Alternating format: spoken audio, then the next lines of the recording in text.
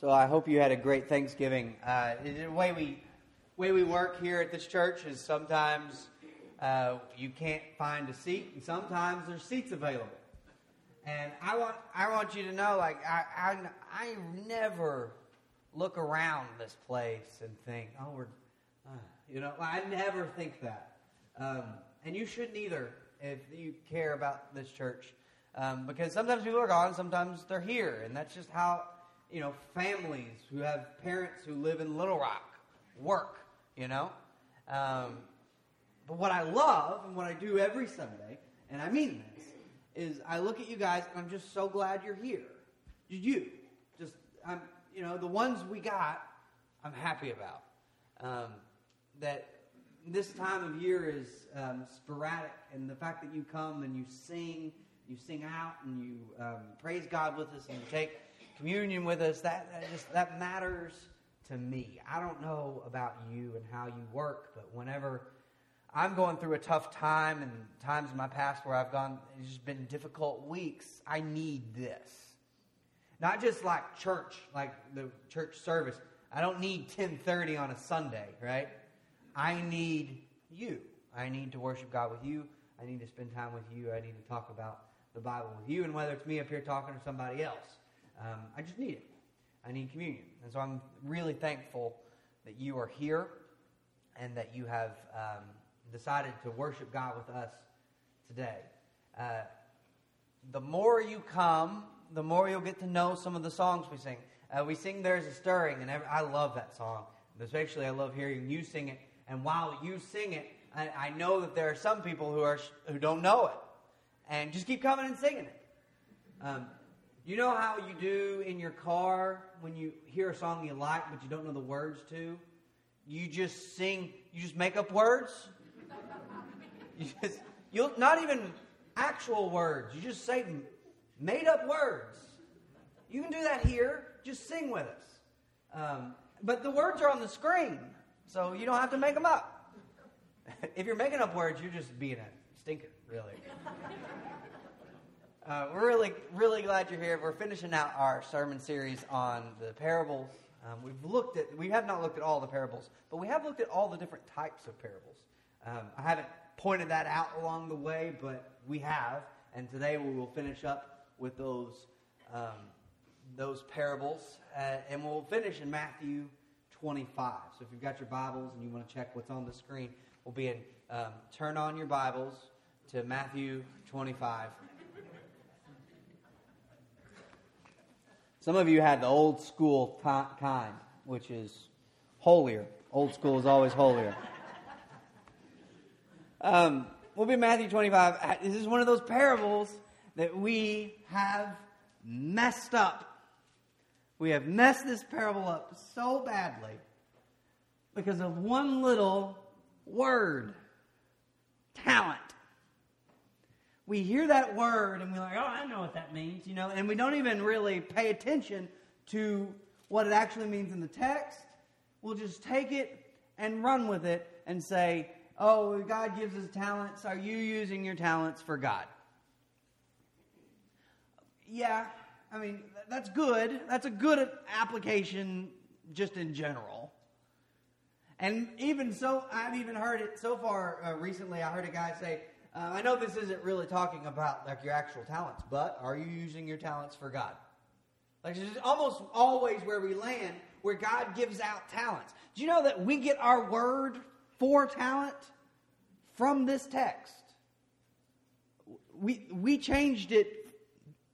It worked its way backwards, and then now we work our way back and translate it. We're going to read the parable straight through, and then talk about it at the end. Before we do, I want you to know where it's positioned. Okay, so there's 3 stories in Matthew 25.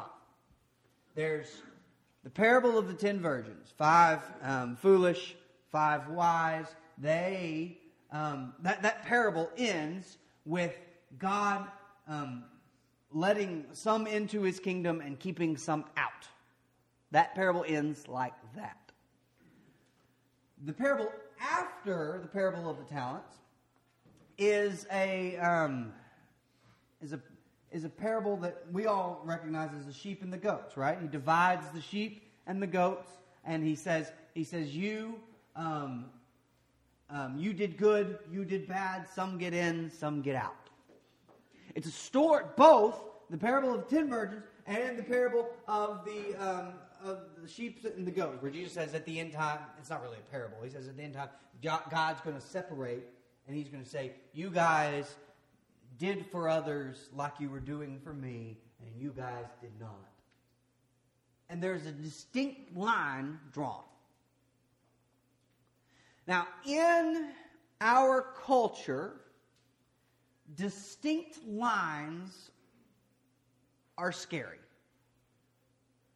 This is good, this is bad.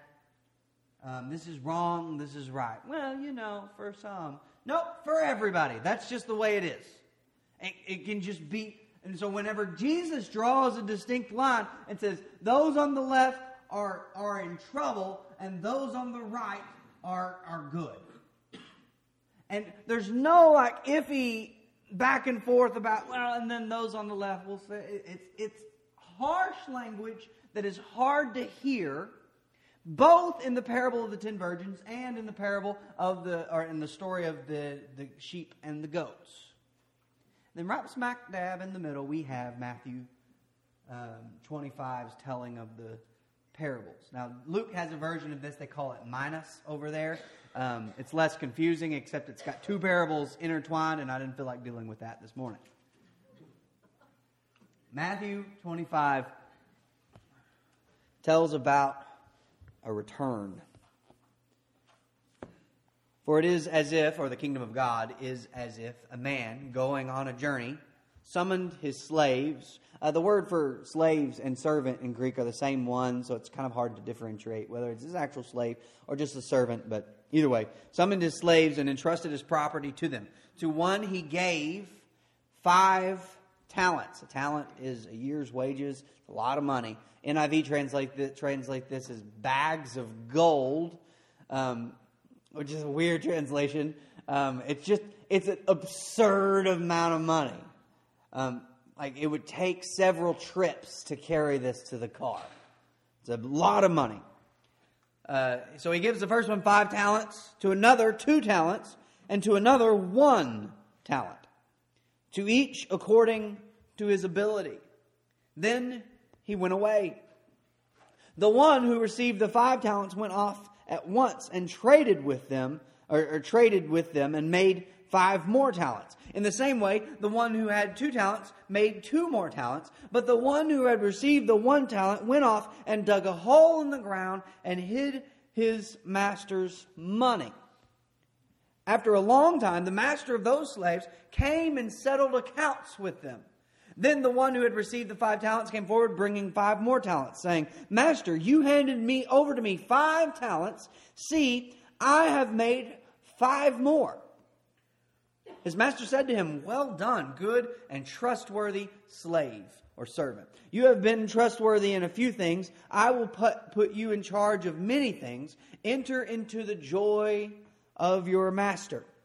And the one with the 2 talents also came forward, saying, Master, you handed over to me 2 talents. See, I have made 2 more talents. His master said to him, Well done, good and trustworthy slave. You have been trustworthy in a few things. I will put you in charge of many things. Enter in to the joy of the master. Now, at this point, the 1 talent guy is just wiping dirt off of his talent. Oh, gosh. What am I going to say? Well, here's what he says. Then one who received the 1 talent came forward, saying, Master, I knew that you were a harsh man, reaping where you did not sow. That makes me back. I don't know if y'all hear that. That makes me so happy. I can't even think. That's good. Someday we're going to yell back at them. But I'm going to put a little more thought into it. We'll do it later. The one with the 1 talent comes forward saying, Master, I knew that you were a harsh man, reaping where you did not sow, and gathering where you did not scatter seed. So I was afraid, and I went and hid your talent in the ground. Here you have what is yours. But his master replied, You wicked and lazy slave. By the way, wicked and lazy usually go together quite well. You knew, did you, that I reap where I did not sow and gather where I did not scatter. Then you ought to have invested my money with the bankers, and on my return I would have received what was my own with interest. So take the talent from him and give it to the one with 10 talents.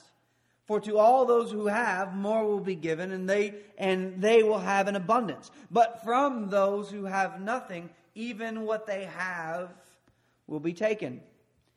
As for this worthless slave, now here, this fits right in with the 10 virgins and then the sheep and the goats. As for this worthless slave, throw him out into the outer darkness, where there will be weeping and gnashing of teeth. Weeping and gnashing of teeth, just real clear, is not about pain. It's weeping always represents sadness, and gnashing of teeth always represents anger.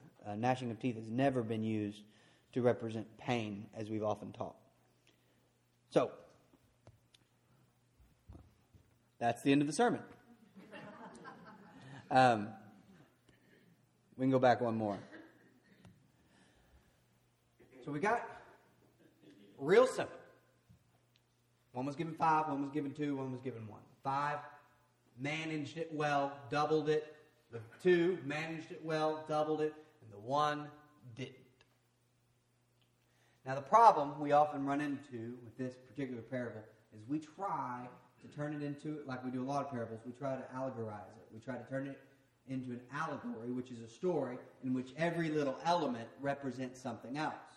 So we're looking at the talents, and we say, "Well, it's our talents," and we've understood the parable like that for centuries, where it's a talent and your ability. What is your ability? And you need to use your ability for God. And we sort of chop off at the end of the parable that part about being thrown out into the darkness. Well, we just almost say, "Go use your abilities for God." Now, another problem we run into is when we get rid of the abilities idea, we say, well, it's money. You got to use your money for God. And that's true. But that's not what Jesus is talking about. Here, Jesus is using an analogy, and we just need to let the analogy teach us something. When God gives you something, God expects you to multiply that thing. When God gives you something, God expects you to multiply that thing. Now, what God gives us is not always money. It's not always ability, because that can kind of get messed up in church, right? So you'll preach a sermon, you need to use your abilities for God. And someone's like, well, I don't know, I'm a really good shot. I can shoot a gun better than anybody in my county. Well, I guess bring it to church. Like, what do we do with that?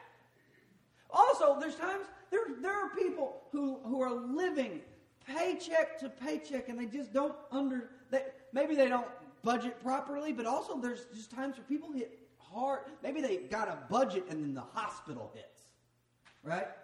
You ever been driving your car and just run into a hospital? That sort of stuff happens. Life happens, and you can teach this parable to those people who have abilities that they're not quite sure how they work into the kingdom, and then people who don't have money. They're trying to figure out what they're going to eat this week.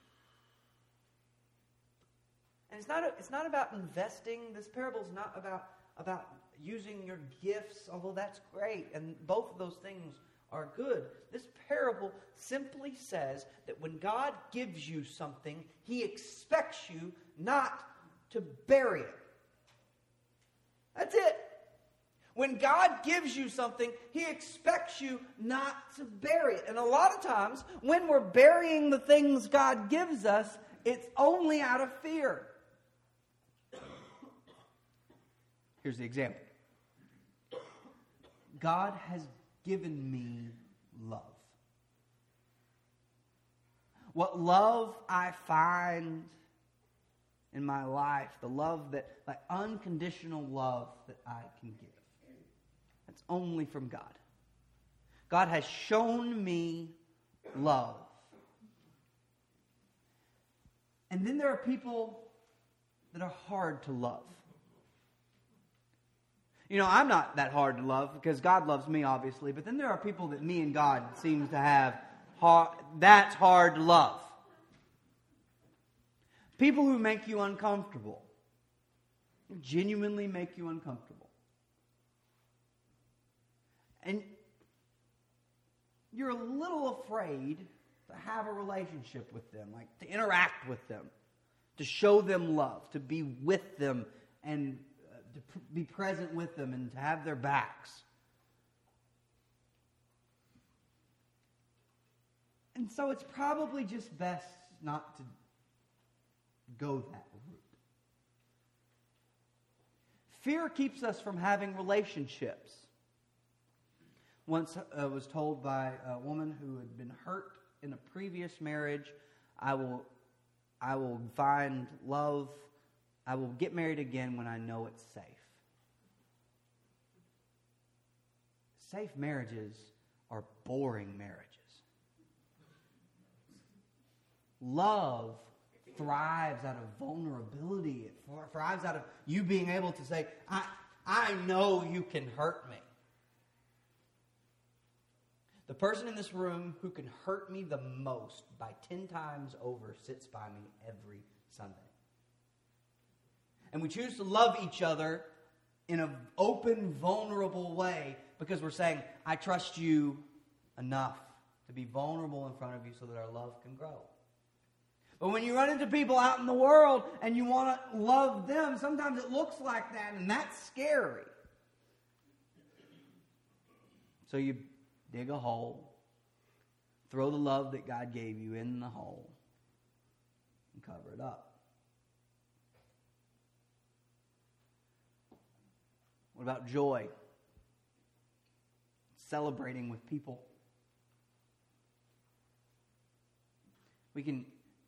God gives us joy. What about peace? What about when God's patient with me and I'm not patient with others? What about when God gives me His kindness? And all these words are connected, right? Because to love you have kindness, and in kindness you have patience, and they're all connected. The Hebrew word for love, which is chesed, is you have to get ready to say that word when you've got a cold. The Hebrew word for love means loving kindness. That's probably the best way to translate the word agape in Greek. But God gives us all of these things, and we receive them. And if we receive them and then hide them, there will be consequences. When God returns, He rarely asks questions like, did you get church right? Go through. Find me where Jesus gives that scenario and then says, okay, those of you on the left, those of you on the right. All right, you went to the right churches. And then, no. It's all, the people on the left are people who God lets in the sheep and the goats. It's all about, did you visit those in prison? Did you take care of the sick? Did you feed those who were hungry? Like, there's serious, God calls us to live a certain way. And if we are going to be the types of people who visit people in prison, who take care of the sick, who clothe those who don't have clothes. I remember the first time it really hit me that Christmas can be awful. It wasn't the time our whole family got food poisoning on Christmas Eve. That was hilarious, looking back on it. Although that Beverly Reynolds saved us that Christmas. Came and brought us medicine. But we were living out at where my parents live now. And we had driven to my grandmother's house, which you wake up on Christmas Eve, you open your presents, you eat breakfast, you go over to your grandmother's house, you have your presents, and Glenda came to church here for some time. Some of those of you know my grandmother. We go over to my grandmother's house, we'd eat over there, we'd have presents, and then we would come back to our house and nap or watch movies that we got or play with the things we got, try on our clothes. That was the worst part. That, for me, was how every good American celebrated Christmas. And you get married and realize you don't all do it the same way, that other people are sinners. That's how we did it, you know? We had a routine. I don't know how old I was. I was in high school because we just moved in that house. We were coming back from my grandmother's house, and there was a guy just walking by himself on the street.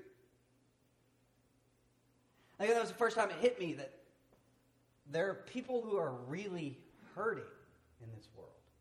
Like, I know that's awful. I was just like a junior or senior in high school, and it took that long. But there are people who are really hurting. And I just thought, like, I had this thought process as a teenager. No one should have to walk anywhere by themselves on Christmas. And then no one should have to walk anywhere by themselves ever. What makes Christmas so special that we should treat people kindly? There are people who are hurting. And to share with them the things that God has given us is the utmost calling of the kingdom. God has given us His grace. He's given us His love, His joy. He's been kind to us. He's given us peace. He's been patient with us. God has blessed us with all of these things, and if we just receive them and do not give them, I'm not saying, it's not a good thing and you should start. I'm saying when God returns, there's consequences for that. That matters. Forgiving other people like God has forgiven you matters to your soul. It's serious business.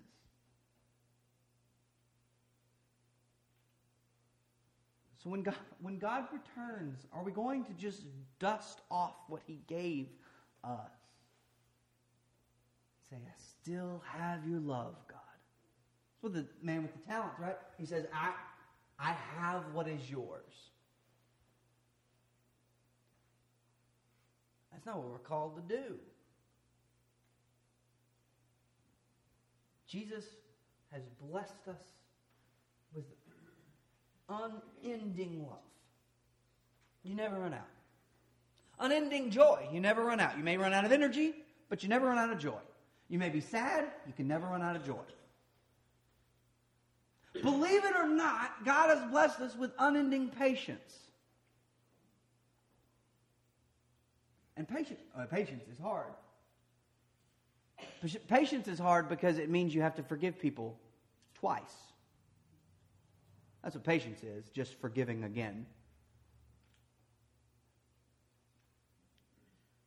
God has blessed us with this stuff, and it's not just me saying, and so you should do this because it's nice. Because I stand up here on every Sunday and look at you, and I'm glad you're here. Because I do that, it pains me to think that when God's kingdom comes, that any of us won't be there. And notice I'm not saying, like, you got to get this right today or you're done. Right? There's no hand of condemnations here. Let me explain that real quick. And they teach you that in preaching school. You know, because if you point at people, you got 3 fingers pointing back at you. But you can do the hand of condemnation. All 5 fingers are pointing at the congregation. Now, we together, if we're going to bring the kingdom of God, we need to be practicing doubling the things God has given us, sharing the things God has given us. Not because it's a good idea, but because it's eternally important. We have a term in the churches of Christ, and I don't know if they have this term in other places because I'm not that well versed. We call it the essentials to salvation. You know, like you get baptized. We want you to get baptized. Faith. Have faith that Jesus is alive. Repentance. But right in that repentance, you know, that line is so packed full of stuff. Because repentance means I got to stop being what I was and start being who Jesus has called me to be. There's a hair on my arm. Does that bother anybody else? It would if I were out you. I'd be like, there's a hair on his arm. Repentance means you got to stop being who you were and start being who God has called you to be. I were a lot of things. I did that on purpose. I was a lot of things. I was impatient. I was a grump. I wasn't self-controlled. I wasn't forgiving. I didn't love people unless it made me, unless it benefited me. We were a lot of things. So in that, God is constantly reworking us and setting our old life to a new life. But if we're not taking what He's given us and then multiplying it, we're not repenting. We're just taking what God gave us and using it to sanctify what we've always done. Oh, God loves me. God loves me for who I am. That's true. That's true. God will accept you just as you are. That's true. But let's not fool ourselves into thinking that when God gives us something and then we hoard it, that God will see that very favorably upon His return.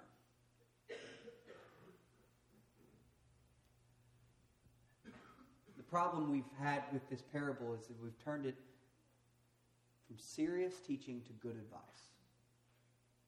Whether it be about your gifts or whether it be about money. But it is a serious teaching. All of Matthew 25 has serious implications to being ready for God, to doubling what God has given you. Now that can be money. It can be your abilities.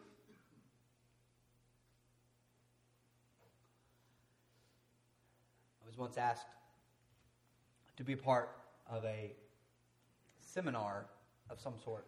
I was a senior in high school, and our guidance counselor spotted me and said, "Hey, on Friday, do you want to wake up early and ride with me, a person you barely know, and drive to Hot Springs to be a part of a panel?" So when she explained it to me, what they're doing is they've got this like different types of people to speak to all these new teachers, right? All these new teachers are like they've all done their like teaching certification. They're about to get certified, and they were going to have a speaker come in, and the speaker was going to speak. This woman, the woman who spoke was like 120, and she no, seriously, the first school. Her first teaching job was in a one-room schoolhouse. I'm not making that up. And she spoke to these people, and there was going to be a jazz band there for some reason. And then we were going to get up and comment on, as a student, I was the student, representative student for the state.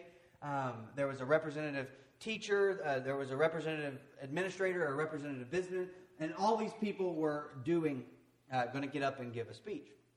So I sit down. My first time at a dais, I feel pretty excited.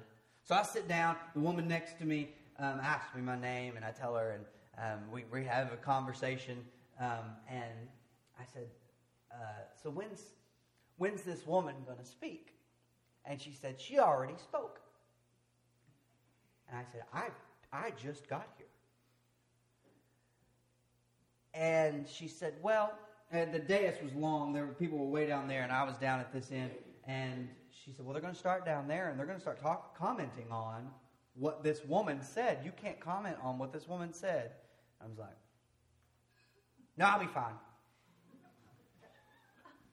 So they started talking, getting up and talking about, as a businessman, what this woman said really impacted me because of this. And they kept working their way down. The woman to my left was way more nervous than I was for me. She kept going, do you want me to just announce the person on the other side of you after I'm done? I said, no, I'll be fine. I got it. I can do it.